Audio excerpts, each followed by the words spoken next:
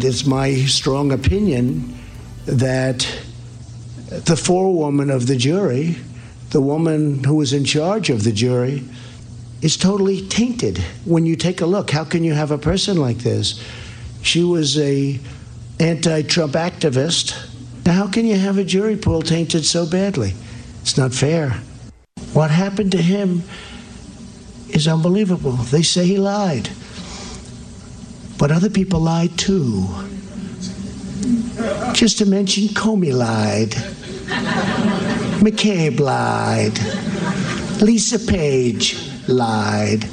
Her lover, Peter Strzok, lied. All right, that was the president. Now we now know. What were they doing in the case of General Flynn? They were saying about General Flynn, well, what is our goal here? Is our goal an admission to get him to lie so we can prosecute him or get him fired? No, the goal of any honest, which I think is most FBI agents, the vast overwhelming majority of FBI agents, is the truth and justice. It's not a competition. And of course, now that case, all of that has been revealed. General Flynn was innocent. We had George Papadopoulos on yesterday. He, too, they withheld exculpatory evidence. He was innocent. We have the case of Paul Manafort. Had they not gone forward in this case, his case was dead, and it was put to rest. They dragged it out from the dead because they wanted to get Trump. It was political, a persecution. Then in the case of Roger Stone, well, you have a very unique set of circumstances there because it was a process crime. And 29 guys in tactical gear and frogmen, and CNN cameras show up at Roger Stone's house and another pre-dawn raid like the Manafort case. Why? Because they wanted to make a show of force. Now we go through a trial, and what do we find out? The jury foreperson had written on social media how much she doesn't like Roger Stone, Donald Trump, or any of Donald Trump's supporters. I thought we had the right in this country, constitutionally, fair, impartial jury. Well, Roger Stone never got that. Roger Stone never deserved the pre-dawn raid with CNN cameras and frogmen in tactical gear, 29 guys. But it happened. If we don't get to the bottom of all of this, what have I been saying now for 3+ years? I have been saying we don't have equal justice under the law, equal application of our laws. If we don't have the rule of law, then you might as well take your Constitution and shred it because you're not going to have a country anymore. Now, to the credit of Bill Barr, and it appears Prosecutor Durham, we are getting to a lot of truth here. Well, the problem is the judge finding out that the head juror in the Stone case was obviously abusively biased, and this was not an impartial jury. Well, the judge still refused to vacate the guilty verdict. That is a travesty of justice. And just like General Flynn, well, Roger Stone used to be a fairly well-off guy. He's now broke. General Flynn had to sell his house. He can't afford to pay his lawyers.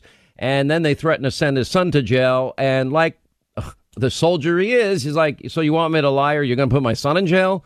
He dove on the sword for his family. After all, this shouldn't happen in America. Roger Stone is with us. And we have civil liberties attorney, former board member of the Alabama Civil Liberties Union and friend of the show, David Schoen, is now representing Roger. Welcome, both of you, to the program. Thank you. Thank you, Sean. Roger, I did send you an occasional note during all of this, but knowing everything I write is basically taken by people that shouldn't be reading it, I have to be careful in anything I do or say now. But I watched this unfold, and I'm like, this can't happen in our country.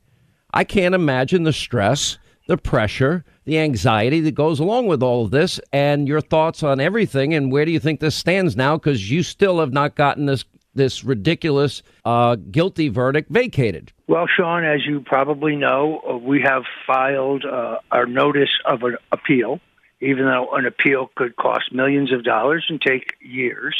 I would leave it to David Schoen to give you a better idea of the many issues our appeal would raise. But all of the truth of this became very clear. This wasn't about me. This was about pressuring me to bear false witness against the president. When they knew the Mueller report was a dud, when they were looking for anything in there that they could equate to dishonesty on behalf of the president, they offered me a deal. All they wanted me to do was to recharacterize a number of phone calls between candidate Trump and myself in 2016, and they would have recommended no jail time. And I declined because I was not going to lie and because it wasn't true. I said it on Meet the Press. I said it. I said it with George Stephanopoulos. I say it again. I never discussed anything pertaining to WikiLeaks and their disclosures with candidate Trump ever. And there's no evidence other than the false testimony of Rick Gates, which is uncorroborated, to contradict that. So it was really all about getting the president. These people, the same people who set up General Flynn, who is a great American hero in my opinion, the same people who set I agree, by the way. The same people who tried and unfortunately failed to set our president up. David, you're as good a lawyer as I know. How is it possible the judge allowed this verdict and didn't reverse it after finding out this obvious bias and hatred of Roger by the jury foreperson, who I would have thought would have had to disclose before any trial during jury selection? I don't think we've even scratched the surface of how bad this juror misconduct was in this case, frankly. Remember, this juror was posting on social media. The judge at Roger Stone's sentencing said Roger Stone used social media to get his message out as broadly as possible. So one thing, I did forget to say that. They did silence in America Roger Stone. He could not defend himself, and the judge was clear. Or you're going to jail if you defend yourself. Oh, that's absolutely right. I mean, this is the most draconian gag order I've ever seen imposed in a case. Roger Stone, his family, his friends, his lawyers were prohibited from commenting on the Mueller team or the investigation against him in any public forum or even retweeting what somebody else posted about it. So how could he possibly really have investigated the case these days without using social media? But this juror posted these posts, and the posts were taken down. We don't know what kind of interaction went on. Was she further influenced by others on the outside? Did she influence others? I don't think this was handled properly at all in terms of the hearing into the juror misconduct. That's only one of the issues in the case. You know, you said earlier, I will say, this was simply to get President Donald Trump. How could this happen in this country? This is the hallmark of an Andrew Weissman who led this team, threatening family members. Well, it wasn't Mueller. He didn't know who Fusion GPS was. The guy, as it was revealed during the hearing, that's not a trick question. And he didn't know that Jeannie Ray was Clinton's attorney. Okay, he wasn't there for this. Right. So let me say this about you. That last point is very important. Jeannie Ray was the lead prosecutor in Roger Stone's case. She was part of the Mueller team. Jeannie Ray was a lawyer partner at Wilmer Hale law firm in D.C. So was Robert Mueller, and so were three other members of the team: Zebley, Quarles, and Quarles in any event, plus Jeannie Ray. There's another lawyer at Wilmer Hale named Nicole Rabner, who was Hillary Clinton's advisor when Clinton was in the White House. All of those people were partners at Wilmer Hale. Jeannie Rhee and Wilmer Hale represented Hillary Clinton and the Clinton Foundation, and Justin Cooper was represented by Aaron Zebley, also of the Mueller team, in the email scandal investigation into Hillary Clinton's emails and the Clinton Foundation. According to the judge at Roger Stone's sentencing, Roger Stone, the underlying conduct here was an effort to get Hillary Clinton's emails from WikiLeaks. Whether that's true or not, that's what the judge understands the whole theory of prosecution in this case to be. How on earth can you have a Mueller team, all of those partners, including Mueller himself, from the law firm that represented Hillary Clinton and the Clinton Foundation, now prosecuting Roger Stone? They still owe the duties to Hillary Clinton and the Clinton Foundation. And when Robert Mueller said before the congressional hearing that he didn't know when he hired her that Jeannie Rhee represented Hillary Clinton and the Clinton Foundation, the question should have been, are you aware that your firm, where you're a senior partner, and now has returned to that firm, represented Hillary Clinton and the Clinton Foundation? And the fellow sitting next to him, Aaron Zebley, represented Justin Cooper, who apparently admitted breaking the mobile devices that conveyed those emails. So that's how far this has gone. And the judge said flat out, Roger Stone is not charged with or convicted of anything to do with Russia collusion or even lying about it. So what was the Mueller team doing in here, given their mandate? You know, you raise a lot of great questions. Now I want to get to the heart of, we know that they tried to get, and they did eventually threaten General Flynn's son because they wanted him to lie. KT McFarland has said as much. She reiterated that again last night. Roger Stone, you're telling America that they gave you a narrative, and if you would have agreed to tell them X, Y, and Z about Donald Trump, you would have been given a get-out-of-jail-free card. Is that true? That is absolutely correct. I can tell you the exact date. It was July 24th, 2019. But let me add the kicker. They also implied that if I did not agree, they had the option of superseding charges, adding additional fabricated counts against me. It's important people understand that the reason we know that Andrew Weissman actually wrote my indictment, I was arrested at 6 a.m. At 7 a.m., January 25th, the special counsel's office blasted a copy of my indictment to the entire media world, and they posted it on their website. But they forgot to remove the meta tags that bear the initials of Andrew Weissman. There is the culprit. Now, interestingly, the judge had no interest in this because my indictment was not unsealed by a federal magistrate till 9:30 a.m. So the dissemination of it at 7 a.m. was not legal. Doesn't matter. There are different rules for different people in our two-tiered system of justice. I just want people to understand how breathtakingly corrupt this is. At every level, everything, David, you've been a part of our ensemble cast. Everything we reported about, well, Clinton, the emails, deleted bleach pit, the dirty Russian dossier, that they knew it was unverifiable. They used it anyway. They illegally premeditated fraud on a FISA court. They were warned repeatedly not to use that information. It was never verifiable. Now it's debunked. And then you look at the corruption here with Roger, General Flynn, Papadopoulos. Manafort's case was totally, completely, and utterly closed. And by the way, I hear he's not in good health, in jail. And people want him to rot in jail. And then they're saying, well, if he ever got a pardon, and I don't know one way or the other if anybody would do that, then they would go after him on state charges, so he would have to rot in jail. That's how sick this has all gotten. Yeah, you're 100% right, and you've been 100% right on these issues from the start. You're the only one who's been talking about them for the last couple of years. People questioned you at every step of the road, and at every step of the road, you've come forward with the facts to prove just how corrupt this is, both the agenda and the methodology. And it's not coincidental. These are people, including Weissman, who've been at this kind of thing with what a chief judge once called a myopic view of his Brady violations. You understand that the FBI had to rewrite their guidelines on dealing with cooperating witnesses, confidential informants, because of the conduct of Andrew Weissman and his team in the Eastern District of New York. When are they? Now he's getting paid over at the Conspiracy Channel, MSDNC, these state-run TV. All right, stay there. We'll continue more with David Schoen, Roger Stone. As we continue with Roger Stone and David Schoen as attorney, Roger, where do you go from here? And I'll ask both of you in the minute and a half we have left here. You're broke, right? You don't have any money. I'm literally destitute. The Bureau of Prisons delayed my incarceration, my surrender date, by 30 days. I am sticking to the home confinement, obviously, because of COVID-19. And I am praying fervently that the president, as an act of both mercy and justice, will either commute my sentence or pardon me.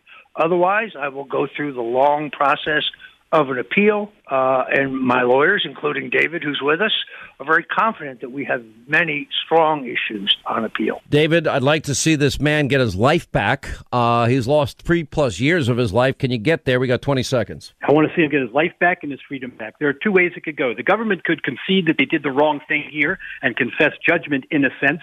But I think Roger Stone ought to be pardoned, and it should be sooner rather than later, with all due respect. He's got to get his life back. That's the only I don't disagree, but I'd like to see this thing vacated and thrown out on its own also, on the merits, right, David. But the pardon is at least a check on the lawlessness and sends a strong statement that that's not how our government operates. The idea of sending him to prison during in these my times opinion, everybody here needs a pardon. That's my humble opinion, but nobody's asking. I agree. Roger, we're praying for you and your family. Hang in there. God is great. You'll be fine. In the end, I believe you're tough. You've fought this hard, and I believe justice hopefully wins the day. Many of you might be asking, oh, Monica Crowley used to be on your show all the time. Are you mad at Monica Crowley? I'm like, no. Monica Crowley is a friend of yours. She's been at Fox from the beginning, right? Yes. Where is she? Well, she's been working with Steve Mnuchin. She is the Treasury Department spokesperson and, yes, friend of the program. How are you doing? I know it's been hectic, somewhat busy, and I guess you've been spending a lot of time on things like, stimulus packages and loan guarantees and everything in between, and people that don't deserve it taking it. How you been, and where do you stand? What's going on? Hi, Sean. I miss you so much. It's so good to be back on the show with you. And yeah, I joined the Trump administration almost a year ago. At the Treasury Department as Assistant Secretary for Public Affairs. And at Treasury, as you can imagine, we are in the center of the hurricane since this virus took hold and the government mandated the complete shutdown of the U.S. economy. So Treasury Secretary Stephen Mnuchin has been in the center of all of the negotiations, standing up these unprecedented programs and getting massive amounts of money out the door to protect hardworking Americans and small businesses. Well, let's talk about, now look, like a lot of us, I'm standing back and looking at these numbers and it is freaking me out.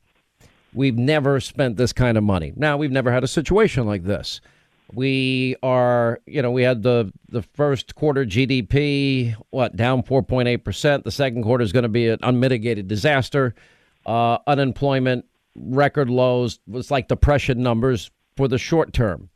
That's why opening the country safely is top of mind for me. And by the way, instinctively for most Americans, they've had it. And I think what we see in all these rebellions and people showing up at the beaches in California, et cetera, is that people have decided what they have determined in their head to be an acceptable or unacceptable risk. You see the great pains people go through now to get manicures and, plexiglass barriers, distanced hands through this little cutout in the salon, and then restaurants. I see plexiglass, social distancing things. I mean, people are very smart, actually, and creative. So where's this money going?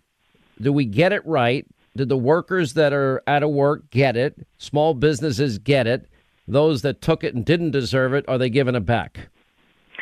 So I've not had a haircut, Sean, since January, nor have I had a manicure. So you're going to get killed for this, by the way. Monica Crowley's talking about her hair. But you know something? It's about getting back to normal life. Yes. I want to go to a Yankee game, even if I have to wear a mask. Yes, it's about going back to a sense of normalcy so America can be America once again. I think 2 months into this situation, one point has gotten lost, which is this is a completely unprecedented situation.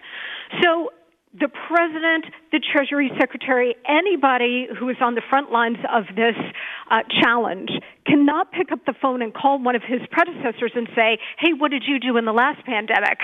Because there is no predecessor who has had this kind of experience in the modern era. So I am extremely proud of President Trump, Secretary Mnuchin, everybody in this administration who's taken on grave responsibilities in this kind of unique situation. On the economic side of this, which has directly followed the medical side of this, there was a realization early on, Sean, that because this is a government-mandated shutdown of the entire U.S. economy, that the government then needed to step in and fill the void to protect our great American workers, small businesses, and great American companies and industries, because we were forcing them to not engage in economic activity. The other top-line realization was small businesses in America account for about 70% of all economic activity, and about half of all private sector payroll comes from small businesses. So that's why the Paycheck Protection Program was created, the PPP. We are now in the second round of this, and so far we have protected tens of millions of American jobs, and we have protected millions of small businesses.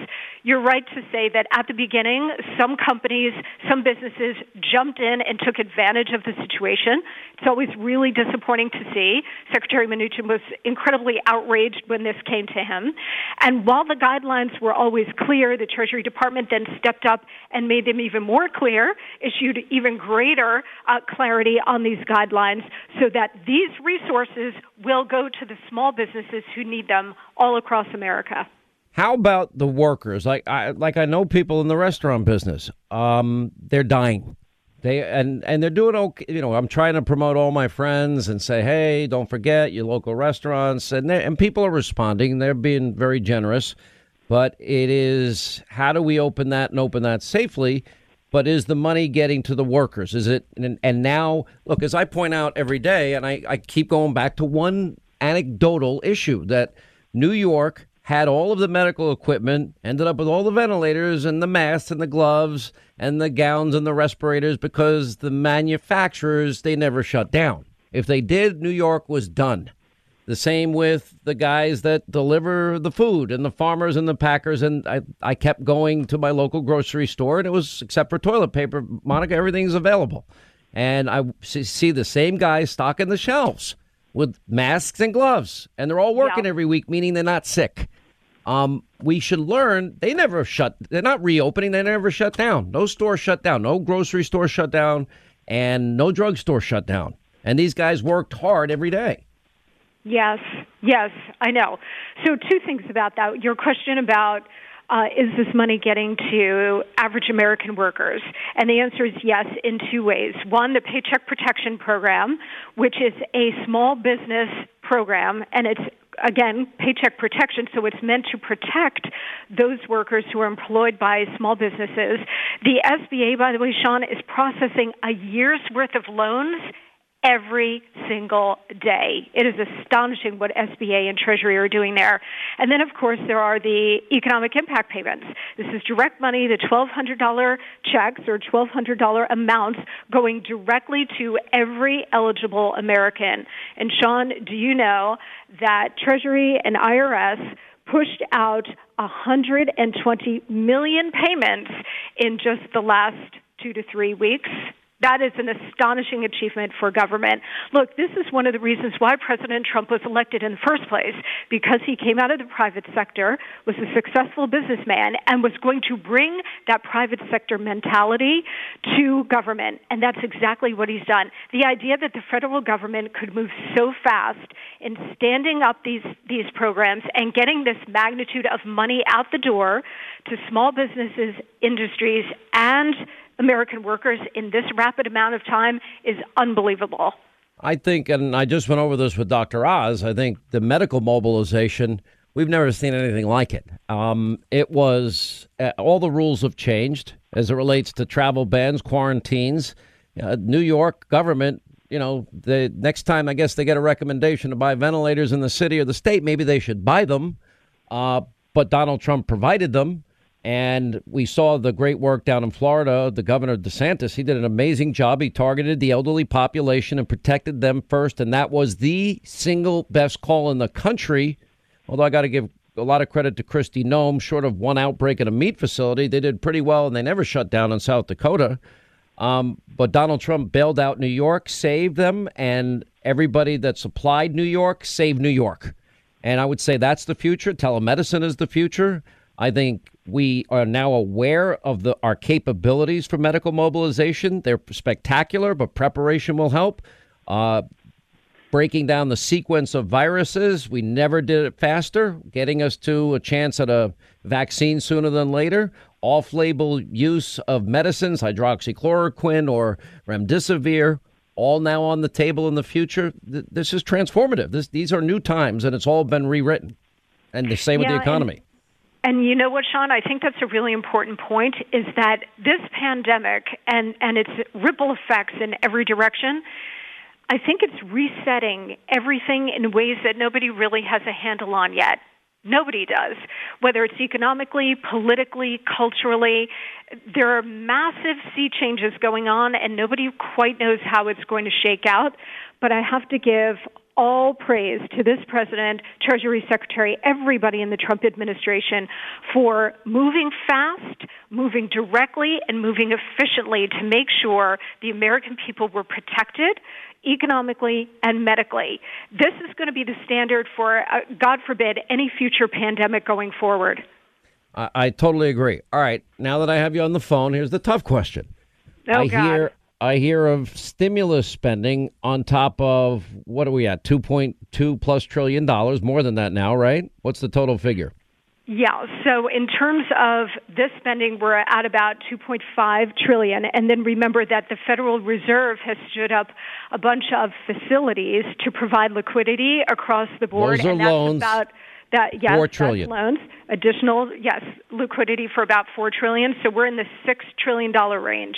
Okay. Now, we've never spent money like that, ever. Now, I think most of the country understands why.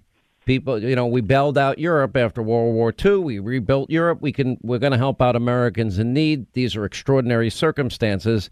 That's why reopening the country safely is key. When I hear talk about infrastructure, I want to bust blood vessels everywhere, because I want this money to sink into the economy first. And as Mitch McConnell was saying, and I don't think I agree with him all the time, that we can't afford it right now. We got COVID-19 issues to deal with.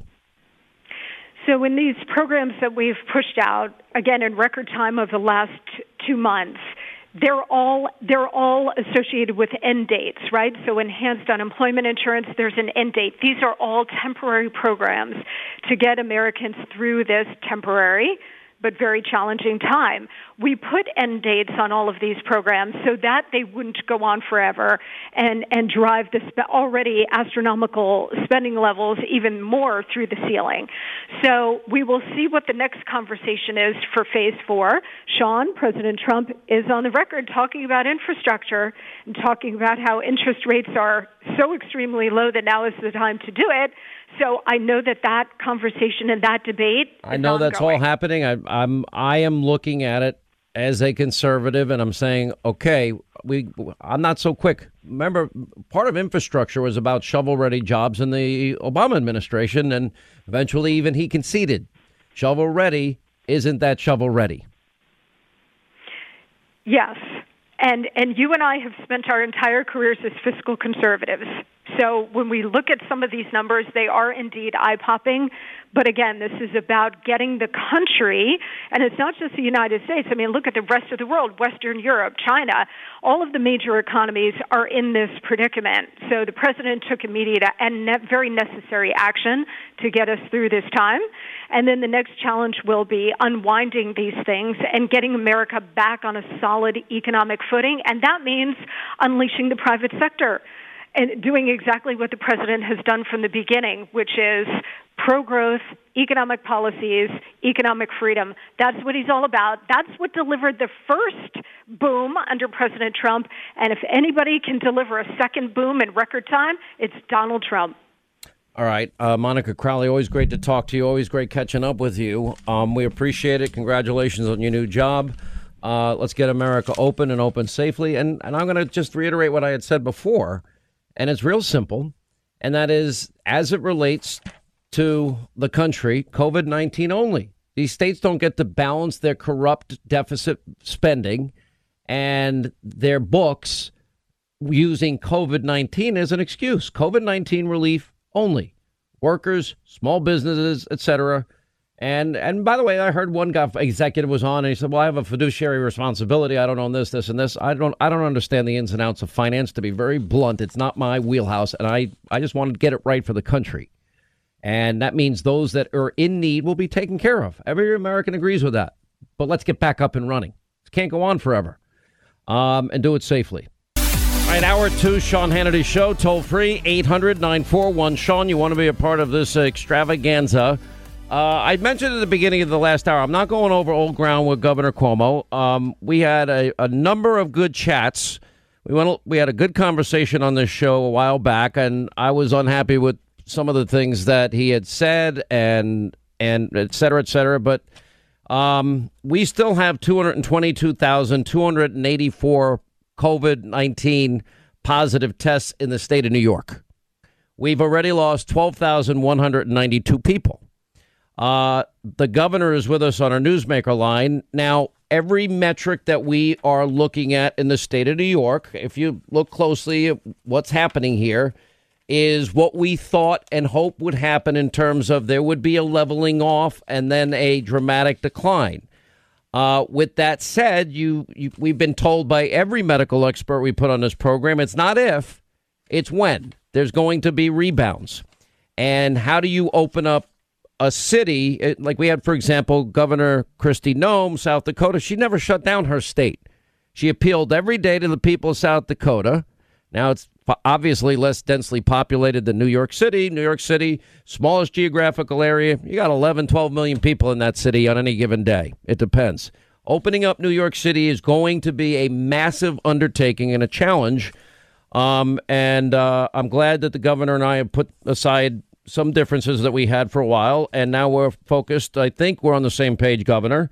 First, let me ask, I know Chris still had a temperature the last I had heard that he reported himself. And I know his wife, Christine, your sister-in-law, apparently is COVID-19 positive. First of all, I'm sorry to hear it. Our prayers are with them. How are they doing so far? Thank you, Sean. They're doing okay. You know, it's the disease is a tough one to have, and when you have, they have 3 kids, so he's in the basement quarantined. Christina's in the upstairs room quarantined, and then they have 3 kids they have to deal with. So they are long days and nights, but so far so good.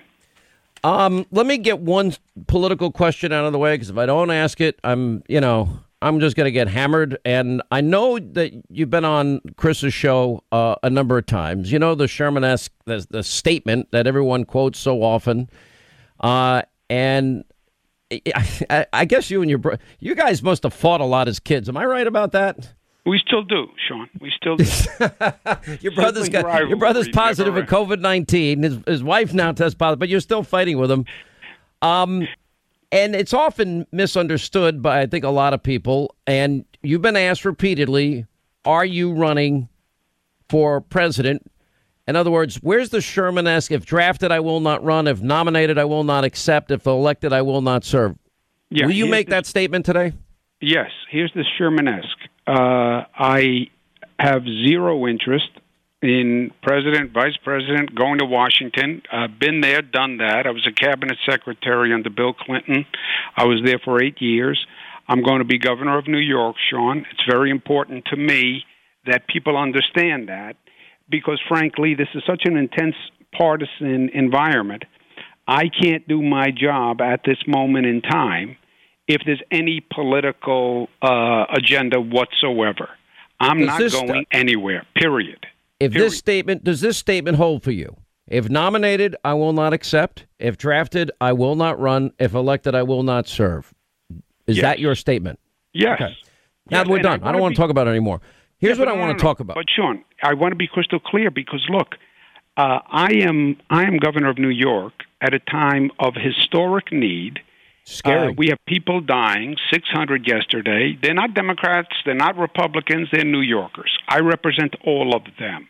You even represent me. You're stuck with me for a while. Right. But you get all my money, which really annoys me. But all right, let's stay on a serious note, though, here. The challenge, Kristi Noem doesn't have the same challenges as New York. New York City is the biggest reopening challenge. I would argue a place like Vegas, I feel sorry for Vegas. I mean, how do these, hotels and casinos open up again? I mean, it's hurting all those workers. Here's the challenge, and you and I, you've been very generous with your time. We've shared text messages that I'll never make private, but some ideas that I've thought of. If we're going to open New York City, what I have been looking at and telling my audience is I would say, okay, non-essential workers, 50% of the workers have to stay home and work from home. Temperatures have to be taken upon entrance into any building in New York moving forward. You used the term yourself today, new normal. Masks and gloves, even indoors in the workplace, that would have to be mandatory, or else you can't go to work. You have to work from home. Eating protocols, if you're eating when other people are around. I know it sounds nuts. You put out a mandatory mask if you're not socially distant in New York. I totally agree with it. It's not bothering my life to wear a stupid mask and gloves. It doesn't bother me. And I don't want, if I got sick, I'm probably going to be fine. But older people, if I have it and pass it on to them, they're not going to be fine. Yeah, no, Sean, I agree 100%. There's going to be a phasing in, and it is going to be different. I don't know different worse. It might even be different better, but it's going to be different. Look, this is going to do what 9/11 did, right? If I ever told you before 9/11, you would have to take off your shoes when you go to an airport and walk through a metal detector on a line and have them go through your bags, people would say, no how, no way. But 9/11 changed our orientation. This is going to change our orientation. And people are going to want to change it. You know, people want to be safe, first of all. So do you like the idea of every big building in New York City, in particular, let's stay with New York City, half the workforce must be home unless they are essential. Temperatures taken before you enter any building. You have a temperature, you're handed a piece of paper, and you said, go to this location, that location, go to your doctor and get your test. And here's what happens if you are COVID-19 positive.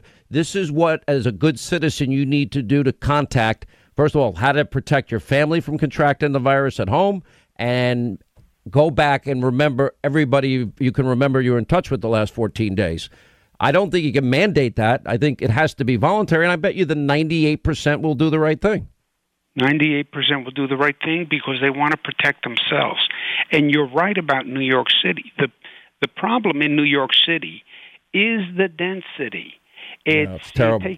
Look at another city. You take L.A., for example. New York City is more than twice the size of L.A., and it's about half the geographic footprint. In New York City, you have people on top of each other. Look at the subways. Look at the buses. Look at the sidewalks. That's why it spreads the way it does, and that's why it's an extraordinary challenge. And we're going to have to take extraordinary measures, phase it in over time, get testing to a level that makes a real difference. And I think people are ready. I really believe they are ready. I agree. Now, we've tested almost 4 million Americans now. You know the amazing thing about testing? 2 weeks ago, Abbott didn't have an antibody test. Do you know they've already produced 1 million tests for antibodies? Now, they also have their 6-hour test, 6.5 hours. Then they have the 5 to 15-minute test. But and everybody says, oh, we need tens of millions of those. You and I both know it's a lot more complicated because you've talked to the people at Abbott, and so have I. Some of the agents that they need are not available because for some insane reason we rely on China for those agents. So it's a lot more complicated than people to say, I need 400,000 testing kits tomorrow. They've made amazing progress, but it's hard. No, it's more than hard. It's impossible to get the testing numbers that we would ideally need. It is impossible. And I understand why everyone's intimidated by the task and nobody wants to go near it, because in our society, Sean, everybody blames everything, everyone. This is about a finger-pointing competition. So government says, well, if it's a no win, why get involved? I think the states work with the federal government. We do the best we can to get testing up to scale. It is very complicated. You're right. I've been talking to companies. Again, it comes back to China. Talk about a lesson. Masks, gowns, everything comes back to China. Unbelievable. And now testing comes back to China. So that we have to fix after this. But with that said, America's companies have been amazing. I mean, I think they've been unreal. I mean, they've all stepped up. The 90% of people step up, and the 10% I have no use for. They're just awful. And Nancy Pelosi's letter was awful. She was telling people February 24th, come to Chinatown. She was impeaching the president when he put his travel ban in effect. And you had even said that travel ban it's incalculable. Numbers of Americans, thousands of Americans from contracting the disease and exponentially, mathematically dying. And you agree with that? Look, I have said when they look back and they write the history book on this, and we should do a retrospective, see what we can learn. The travel ban was right. It was right. There's no doubt that China was either not doing as good a job as they said they were doing, or they weren't giving us the full story. But the travel ban was right. There's also no doubt, Sean, that talk about Americans doing the right thing. Every projection from the CDC to the White House Corona Task Force, Peter Navarro's memo, McKinsey, Cornell, Columbia, every projection was 5-10 times worse than the current numbers because Americans stepped up and did the right thing and, quote unquote, flattened the curve. Americans did that. We did it faster in New York. The numbers we were looking at 3 weeks ago scared the hell out of me. And I don't like the numbers today. Don't misunderstand me. You know, I have a friend now fighting for her life. It's a friend of my sister's right now in a hospital in Long Island fighting. She's intubated. It's not good. Let me go back to New York City, though. Do you like the idea of 50% of the workforce has to work from home, if possible, non-essential workers work from home, temperatures taken upon entrance, masks and gloves, even though they'll have more natural social distancing with half the people away, masks and gloves indoors, mandatory. If you're going to eat, you got to have a really big distance when you take that mask off. What do you think of those 4 items? I think the elements are all correct. I think we have to have some flexibility here. I said today to businesses, you have some businesses that are more essential services than others, and some businesses that are going to be safer than others. And I said to businesses, you know what? Rethink how you do business and tell us how you can do it safer. How can you do social distancing in the workforce? How can you run your business without having gatherings or conferences? So if a business is safer, Sean, and it's more essential, let it open faster than other businesses. But there's no doubt it's going to be phased in. I don't even know how long it takes to get to half of the workforce. But again, you have to look at how dangerous that business is. Are they putting people in close proximity? Your average office building, if it had half the number of people, you'd build in social distancing. You put the masks and the gloves on. Nobody's going to like it. But, if it keeps everyone else safe, I'd be willing to do it. I wrote you specifically about, and this for me, I think would be a game changer. Now, I'm just looking at it from my own point of view, selfish point of view. And I think of the people that are the ticket takers at Yankee Stadium, Citi Field, outdoor concert venues like Jones Beach. And so we have baseball season now is on delay. The NBA's done. The NFL, I would love to think that you can go to a Jets-Giants game. Here's my plan. Tell me if you think it's even doable. If you want to open up Yankee Stadium, Citi Field, temperatures taken upon admission. By the way, every player, everybody in that locker room, every ticket taker, every food worker would have to have a real test. Then masks and gloves would be mandatory inside Yankee Stadium, Citi Field, or the Meadowlands. Then you can't sell popcorn because you need to keep your mask off the whole time, or peanuts, but maybe you're going to sell hot dogs and give straws when you drink a beer. Maybe you start every other seat if you have to. For me, if the choice is wearing a mask, gloves, getting a temperature check to get in, and maybe have every other seat, I'd do it. And I'd want to support not only the teams, but the workers in those stadiums that are all suffering. Yeah, look, there's no doubt that you're going to have to phase that in. I'll start even earlier than you, though. Why can't they start now with nobody in the stands and just televise it? So at least the people home, you have something to watch, you have something to do, if you enjoy sports. Why can't you do that now? I mean, they have to renegotiate the terms, I suppose, when you don't have enough seat. You're not selling the stadium. What's the TV contract worth? But I don't know why they couldn't be playing now right away without depending upon how many seats they sell in the auditorium or in the stadium. there has to be some economic equation. If I'm a player, I'd rather be earning something rather than nothing, right? And then you move to phased-in attendance with the right precautions.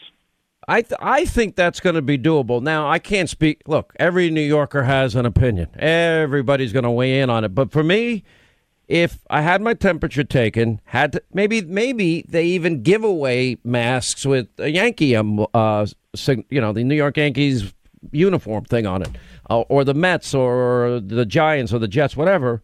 But if the choice is me going and I have to wear a mask and gloves and I can only have hot dog and drink out of a straw, I would do it. That's my personal choice opinion. Obviously, if you're older, you got to make different and underlying health conditions. You got to make different decisions, and you got to make the right one for you. And testing every worker, every food worker, ticket taker, every player, every trainer, everybody in the locker rooms, et cetera. But I think there might be a way. We'll learn as we go. Certainly, a rebound is going to happen, not if it happens. Now, here's where I see I cannot in any way figure out how we're going to open up a bar. I can't figure out any safe way really to open up a restaurant. I've been racking my brain. Do you have any ideas? I don't see it yet. I don't see how you put people in a close environment. But look, we've been learning every day. The thing has been changing every day. I think there's still going to be a big development that we haven't anticipated, Sean. They're all working on a medical treatment. And if one of these medical treatments works, either the convalescent plasma or one of these gene-based therapies, that changes the game. You know, if I know that if I get it, I can get treatment, that's different. So I think we still have to let the facts play out here. One of the things I've been most fascinated by, I think you're aware of this Dr. Wallace, who is the foremost expert in the country on hydroxychloroquine. And, you know, this guy, 42 years, he's the head of he's written a book on lupus and the prescription of hydroxychloroquine. Says it's safe, says in the doses to treat COVID-19, it's safe. There are two studies going on. One is Dr. Oz's hospital, Columbia Presbyterian, involved in it, and another at NYU Langone.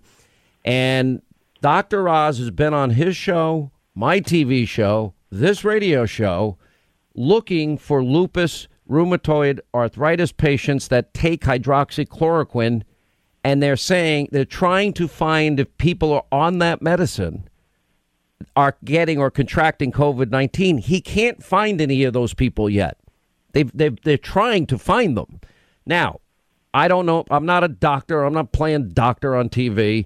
Every doctor I know in Long Island and New York, they're all prescribing it. That would indicate potentially hope. I'm looking for hope that it could have prophylactic qualities. Have you discussed it with any of the doctor experts that you talk to every day? Yeah, I have. Look, and unfortunately, it's like everything else in our society today. It's become politicized, and I'm a Democrat, obviously, as you know. I said, look, I need to fix that. By the way, that's the entire legislature in New York is basically the politics of Congresswoman Ocasio-Cortez. But go ahead, you continue. The hydroxychloroquine. I said, look, I'm not a medical doctor either. People think it might work. We need a solution badly. We had a problem in New York. We literally couldn't get it. The feds have opened up a supply. I said the other day, any doctor can prescribe it. We have a 14-day window, which is the normal prescription window, because the supply has been so hard to get. But any doctor can prescribe it for any patient, 14 days. If a doctor thinks it makes sense. Oh, so so the executive order is now officially lifted. People can get it in a pharmacy for 14 days. Okay. Yes. I was mad at you about that, Yeah, well, you're mad at me about a lot of things that sometimes aren't connected to the facts, but that's a different story. And you're screaming, I need 40,000 ventilators. I went nuts when you did that. I was like, I went crazy. But go ahead. Yeah. Well, do you know where I got those numbers? That's the White House and the CDC projection. Well, thank God we didn't need them, because you and I don't even want to talk about it, because if people have sick friends on ventilators. I don't want to know what I know about when you get to the ventilator. It's not your A game at that point. Let's put it that way. Let's put it this way. You go on a ventilator, 80% chance you never come off. That's the point. You said it. I mean, we needed them, and you're now sending them to New Jersey and all over the place, which is the right thing to do. And there's the government now. We have 150,000 ventilators by the end of the month. So, I mean, what they've been able to do to make them is pretty amazing. Now on the testing thing, I want to stay on this with you. And by the way, for the stations along the Sean Hannity Show network, we're going to continue with Governor Cuomo through this break. I want to get into, because it's a big challenge. I think New Yorkers are going to tell you. And look, you know what it's like. Everybody in New York has a pretty strong opinion. We kind of yell a little louder and curse a little more. And I learned as I lived in 4 other states, Rhode Island, California, Alabama, and Georgia, pursuing this crazy job of mine, that not everybody in a conversation drops words that begin with F as often as we do. But it's just a fact. But I think New Yorkers are going to tell you how much they're willing to take. I think you understand that. I understand that. But we're beginning to see a backlash. We saw it in Michigan the other day. We saw the legislature in Pennsylvania overturn the governor's lockdown order there. There was a big Wall Street Journal piece about eroding privacy. So my question is this to you. I think people are going to at some point demand more. Rightly, they're sick of it. They want to get outside. So the question is, how do we do the testing, which is getting better every day? We didn't even have this test Abbott made 2 weeks ago. They made 1 million antibody tests. How are we going to manage medical privacy, civil liberties, constitutional rights, not go down the road of these other governments of digital surveillance of their citizens, medical records on a database? Because I would think that you and I'm a conservative, you're pretty liberal. I think we might agree that we've got to protect those issues. 100%. And look, it is a difficult time. Everybody wants out of the house. You know, cabin fever is real. In concept, it's nice. Stay home with the kids and the family. You do it for a month. You're not getting a paycheck. You know, you're ready to move on. And that's where we are. And you're right. New Yorkers, the feedback is immediate. Now, New Yorkers also, Sean, you're also right that, you know, we paid a higher price here. And I think the fear factor right now is higher than in some other places because it's everywhere. And everybody knows someone who's been affected. But we have to move on. This is unsustainable. And testing is one of the stones across this pond, right? Stone to stone across the pond. So coming up to speed on testing is important. Even though it is impossible, it's going to be a blame game. You can never get as many as fast as you want. And I think the state, working with the federal government, I said to the president, look, I need your help. When you start talking about a supply chain that goes back to China, I don't do China, okay? I can't work that out. When you're talking about getting companies all across the country to help, I can't do that. So there's a piece that the president can be very helpful on. There's a piece that I can do, which is the actual implementation, right? I'll take care of all the logistics. That's my job in my state. But it's going to take the both of us, to the extent we can ramp up the testing, all the better. I'm not going near I am very worried about these digital surveillance mechanisms that could intrude on privacy.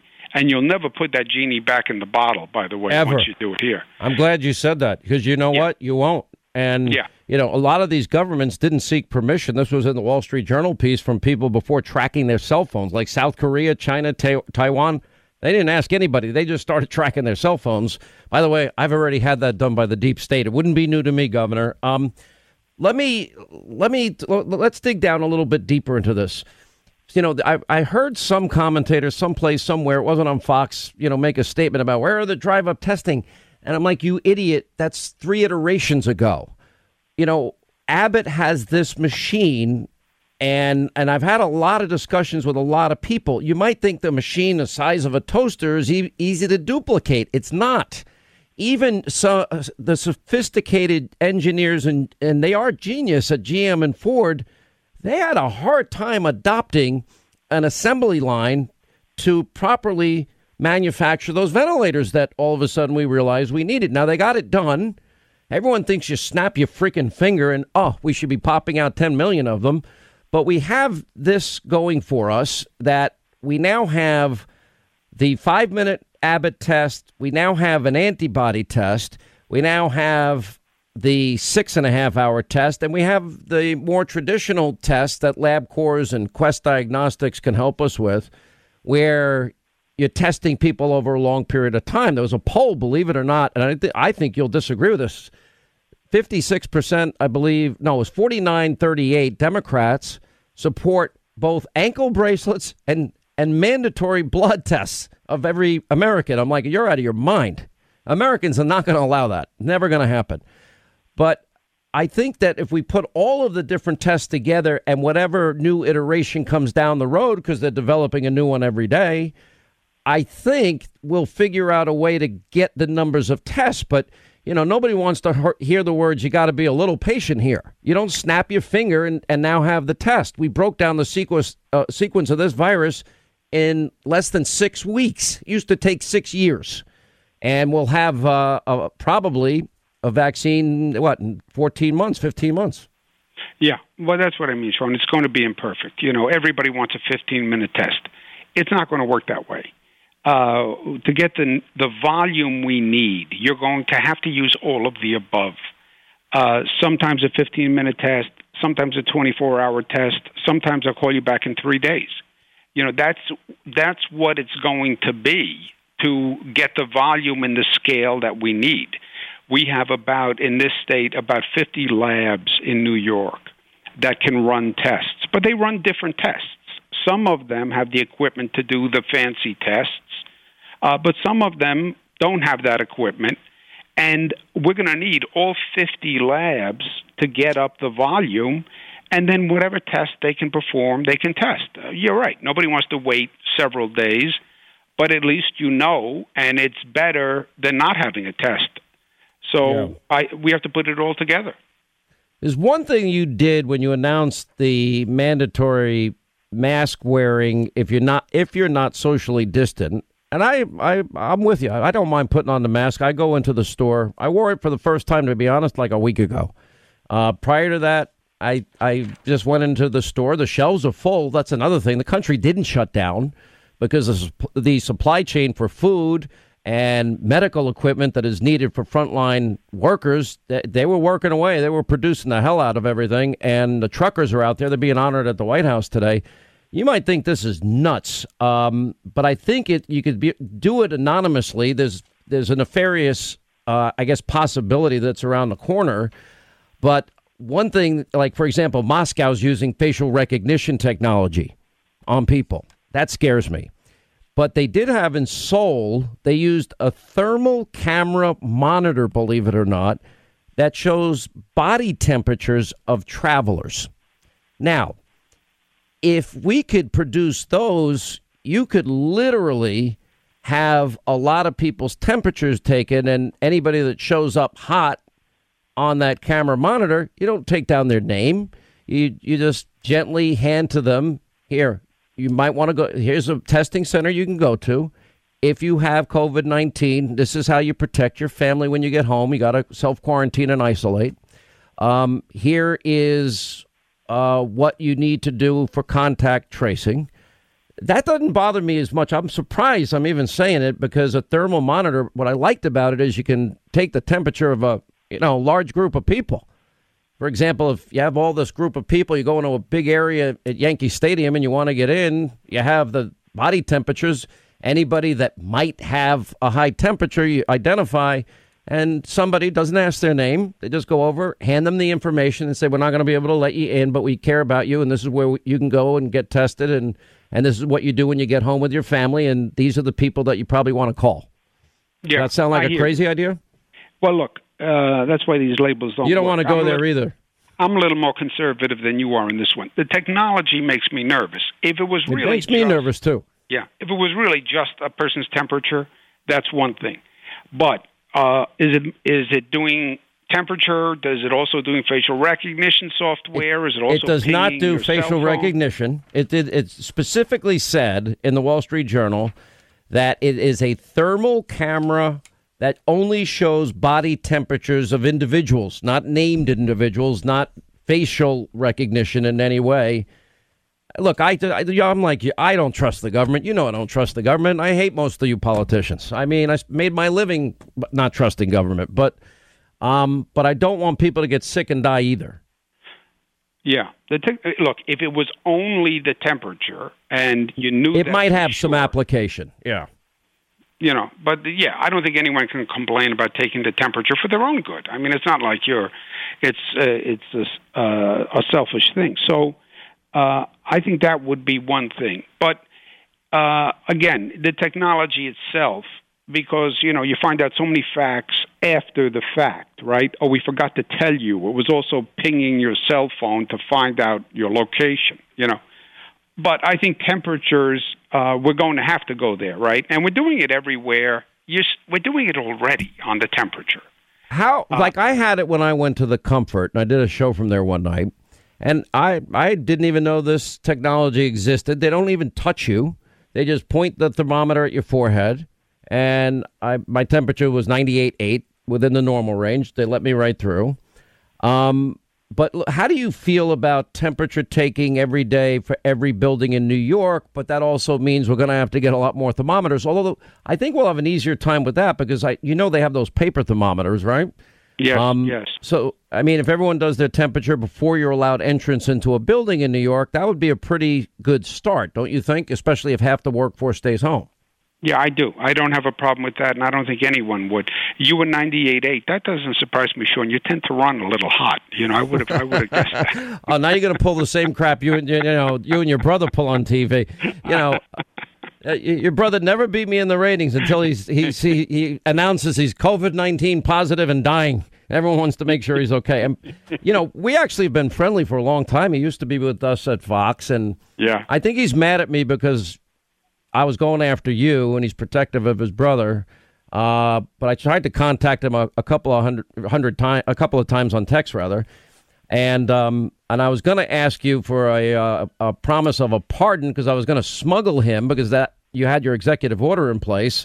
I was going to find somebody to prescribe hydroxychloroquine and sneak it into him, which means I'd probably be arrested in New York and put in jail for the rest of my life for helping the governor's son. And I might have needed a pardon at that point. And I'm obviously kidding, but he's doing well. He's better. He's doing better. The wife's getting sick. Christina getting sick it's just a practically complicating factor. He's got kids. 3 kids.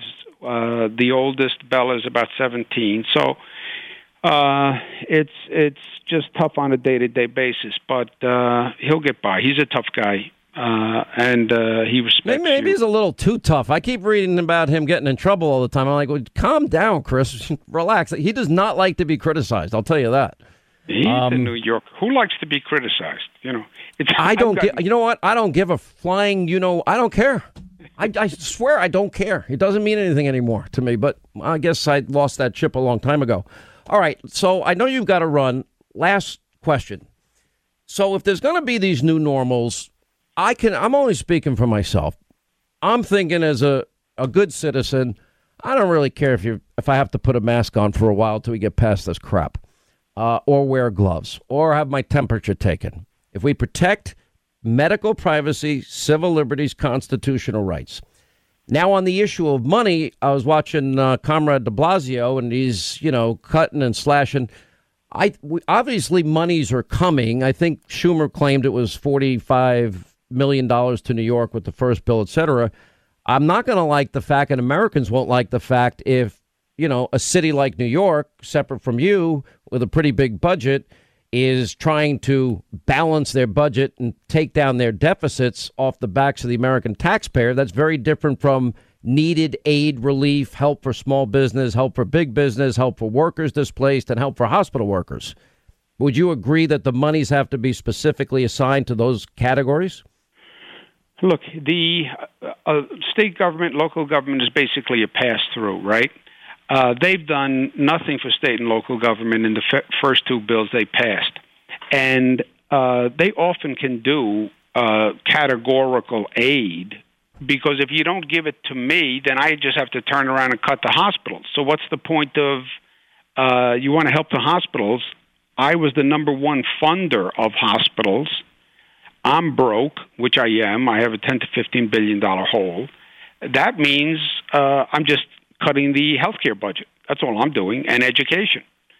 So if the goal was to actually fund healthcare, then that's what the legislation could have done. I think it was political, Sean. I think they gave the money to a lot of places that didn't have the COVID expenses.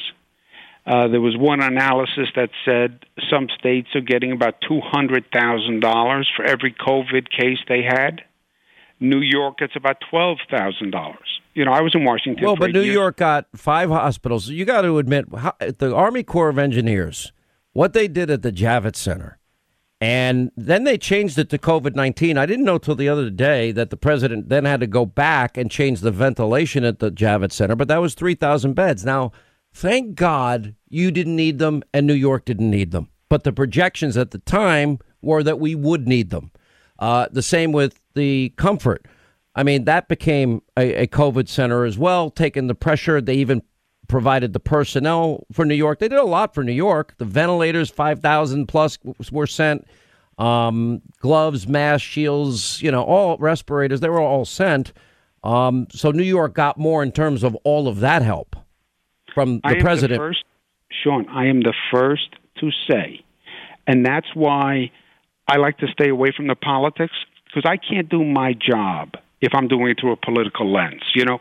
You guys, my brother, you, once you start taking positions in this polarized environment, you lose 50% of the people. I represent 100% of the people.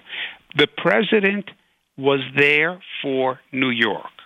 I called him. I said, I need help. I need emergency beds, because everybody's projection, his own projection, by the way, CDC's projection, said a minimum need 2.4 million beds. You know how many beds we have in this nation? 1 million. His minimum projection at the CDC was 2.5 times the capacity of our hospital system nationwide.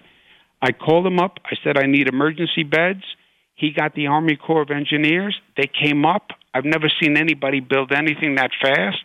Amazing, right? 2,500 beds. Amazing. Brought up the U.S. Navy ship Comfort, then went back and said, let's convert it for COVID use. The Army Corps of Engineers did that. They were magnificent.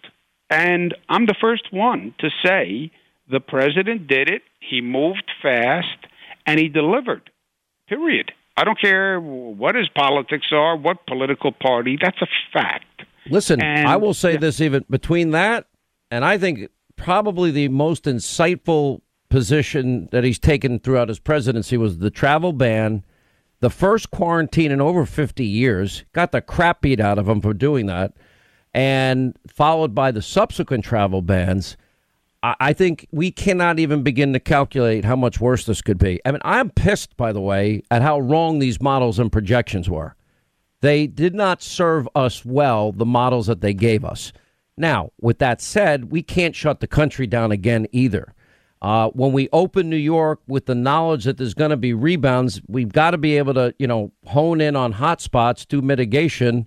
That's why I think keeping New York City, the workforce, non-essential workers, let them work from home. Right now, for example, I'm in a studio. I have one person in the next room. Usually there's 10 people in front of me. At Fox, when I do my TV show, there's one person in another room. And I'm doing the show every night. And it's worked out incredibly well. I know some people are more productive at home because they don't have the travel time. We might solve New York City congestion all in one swipe. But I think if you create that natural social distancing and we suck it up with the masks and the gloves, because it's a pain in the ass. It's a pain in the ass. We'll do it. America will do it. Just to help prevent others from getting this and putting this totally behind us, I think most people will do it. as long as we respect privacy and the things we talked about. They will do it. And by the way, I think if you just left it alone, naturally, things are not going to go back to the way they were because a lot of people realized I can work from home. And I save 2 hours a day in the commute. A lot of businesses are going to realize that. So I think a lot of the lessons are going to be natural. And yet wearing a mask, they're giving me a lot of blowback on masks. I get it. But compared to the risk to yourself, to other people, and you look at people in China have been wearing masks for a long time just out of pollution. I have doctors who say to me, look, we haven't been shaking hands for 20 years because shaking hands was crazy in terms of transmitting elbows, germs. Governor. By the way, I'd love to throw your brother an elbow because he says he's a martial artist, and I train mixed martial arts now for 7 years. He says he can kick my, you know what, but anyway. Just please tell him that he's in our prayers, but we're also praying for everybody in New York and everybody around the country.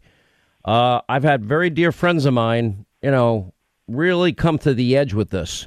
And all of them, except one now, I'm praying for the last one that I know, but I'm praying for people I don't know. I know it's got to be tough on you, your sister-in-law. These are your nieces and nephews you're worried about, and we're praying for them too. I'm glad you got the hydroxychloroquine. I think that if we work with companies like Abbott on testing, I just have this confidence they've done so much so quickly that it'll evolve even further. If we can, maybe it'll take the Defense Production Act, just like with the ventilators.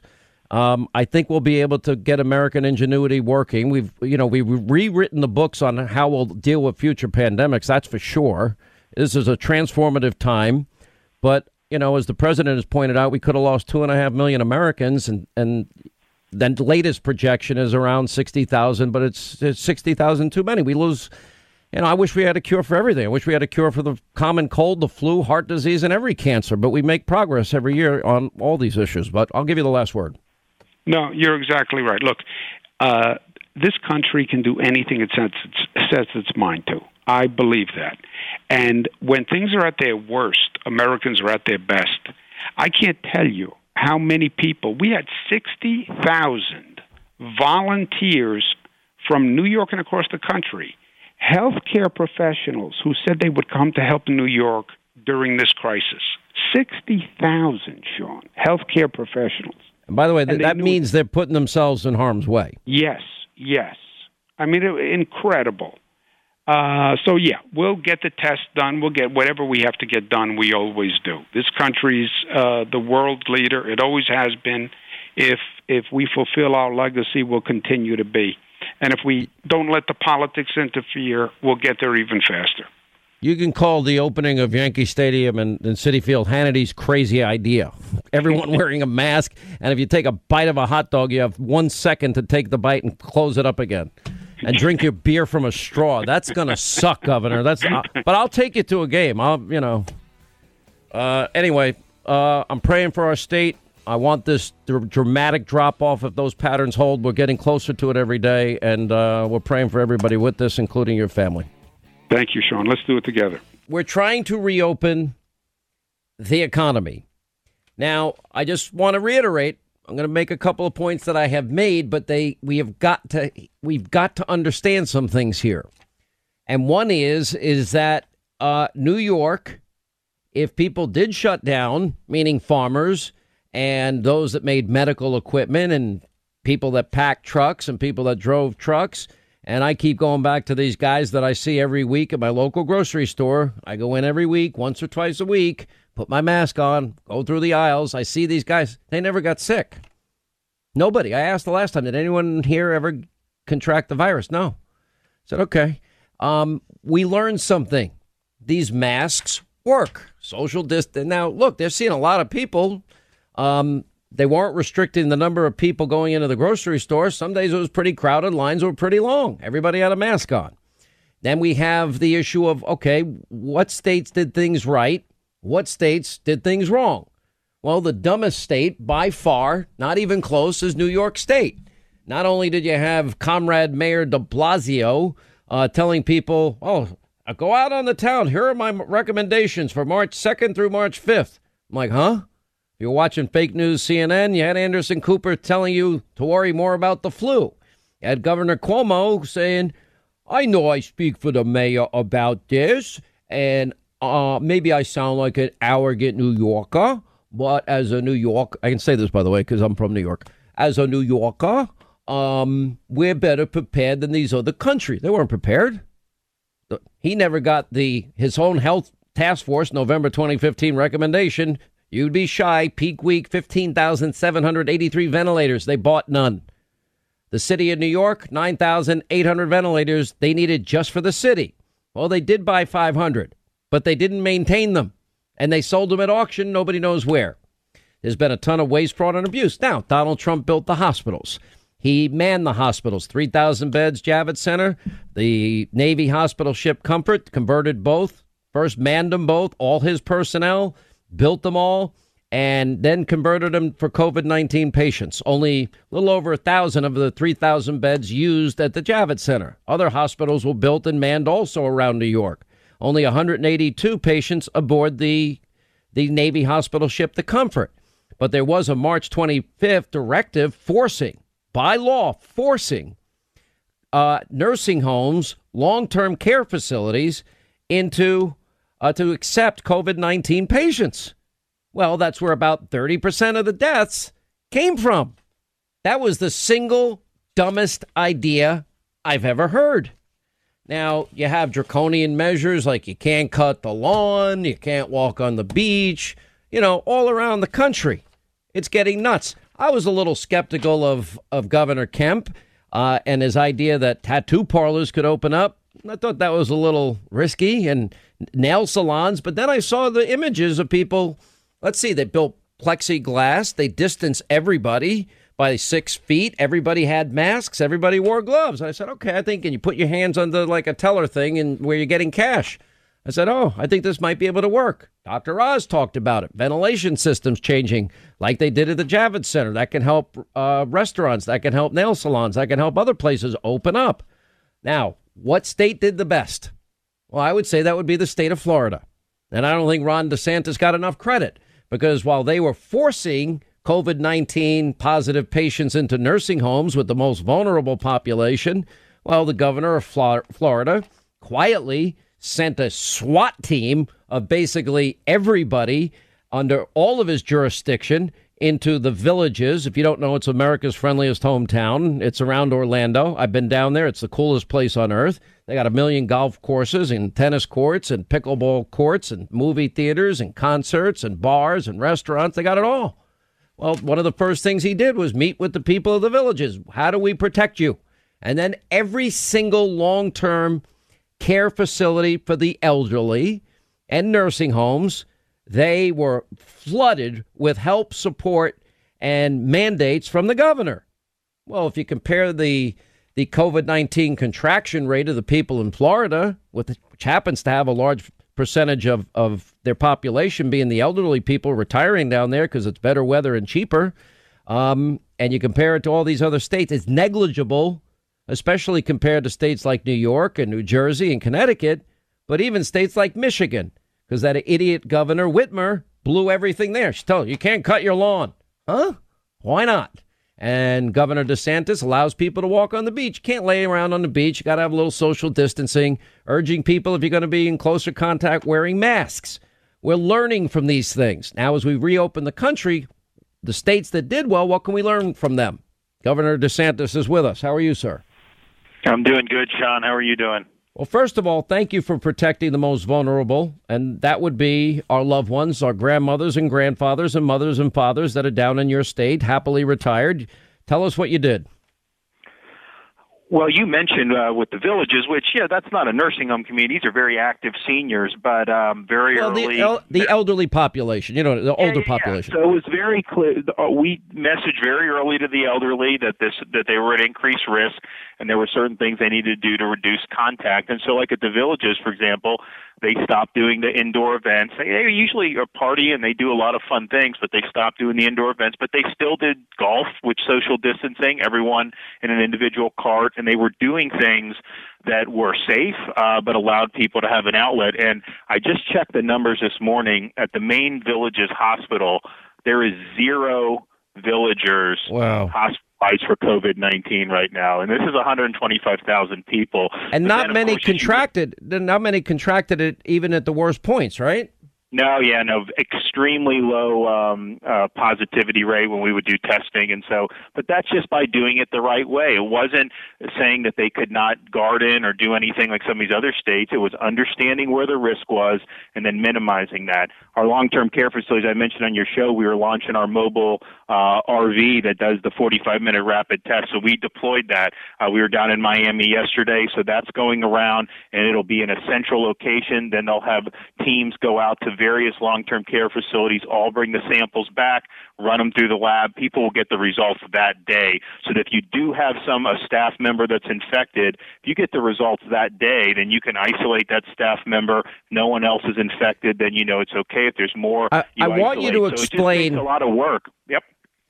Explain every part of Florida government that you utilize to target, and in a positive way, protect would probably be a better word, the older population of Florida. So we have the Florida Department of Health, so they would do a lot of infection control. They would go proactively at the beginning of this to the areas that, we have almost 4,000 long-term care facilities. Not all of them have an A-plus record on infection control, so they went to the ones that we thought would be problematic, identified some needs, was able to help make corrections. I have a healthcare administration office that was doing things like making sure the hospitals wouldn't send back COVID-positive patients to some of these places because obviously that would spark an outbreak. We issued rules about you need to screen the staff members every day. You can't have visitors. You have to wear PPE. My emergency management department, we've now sent, Sean, 10 million masks just to our long-term care facilities, over 1 million gloves and 500,000 face shields. Then I have the Florida National Guard. I have 50 strike teams, 4-man strike teams. They go into the long-term care facilities and they test the staff and then the residents. Sometimes they'll test everyone. If people don't want to be tested, the residents, they'll test enough to know whether it has permeated the facility yet. And so it's really been all of our assets focused on where the most vulnerabilities are. So I spend less time trying to suppress people under 50 from doing their jobs because I didn't think the risk was significant there. And that is the one thing that helped. There was one point where we thought that younger people might be more vulnerable than we originally thought, but then that went away. But in the end, it was what we originally thought. It tended to go after older people, those with underlying health issues, compromised immune systems, and that's where you focus like a laser beam. Okay, based on what you've learned, and the shift show, if you will, in New York, which was, let's force COVID-19 patients onto nursing homes that are screaming that they're not prepared to handle it. How do we learn these lessons and reopen states successfully? Because, again, the guys never stop stocking the shelves. The manufacturers, if they stopped making the medical equipment that New York desperately needed, New York would have been screwed. So they kept working. They never shut down. Farmers never shut down. Truckers never shut down. Packers never shut down. And those stocking shelves never shut down.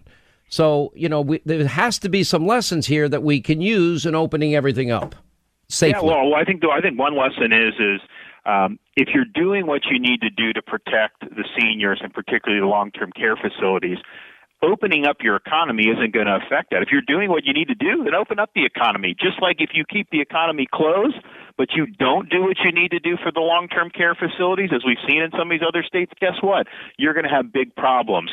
So you can open up the economy and still focus the resources on the most vulnerable.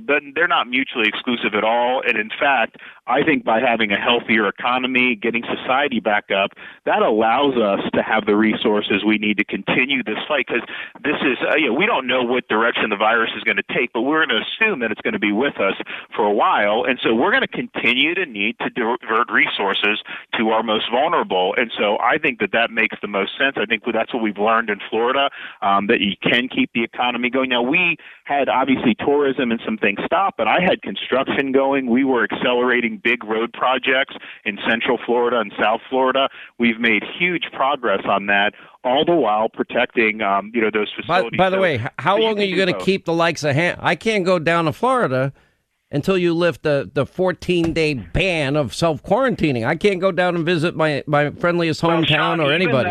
I don't know if you saw, but I mean, even the New York Times had an article today saying New York City ceded most of the country. They did. Certainly on the East Coast.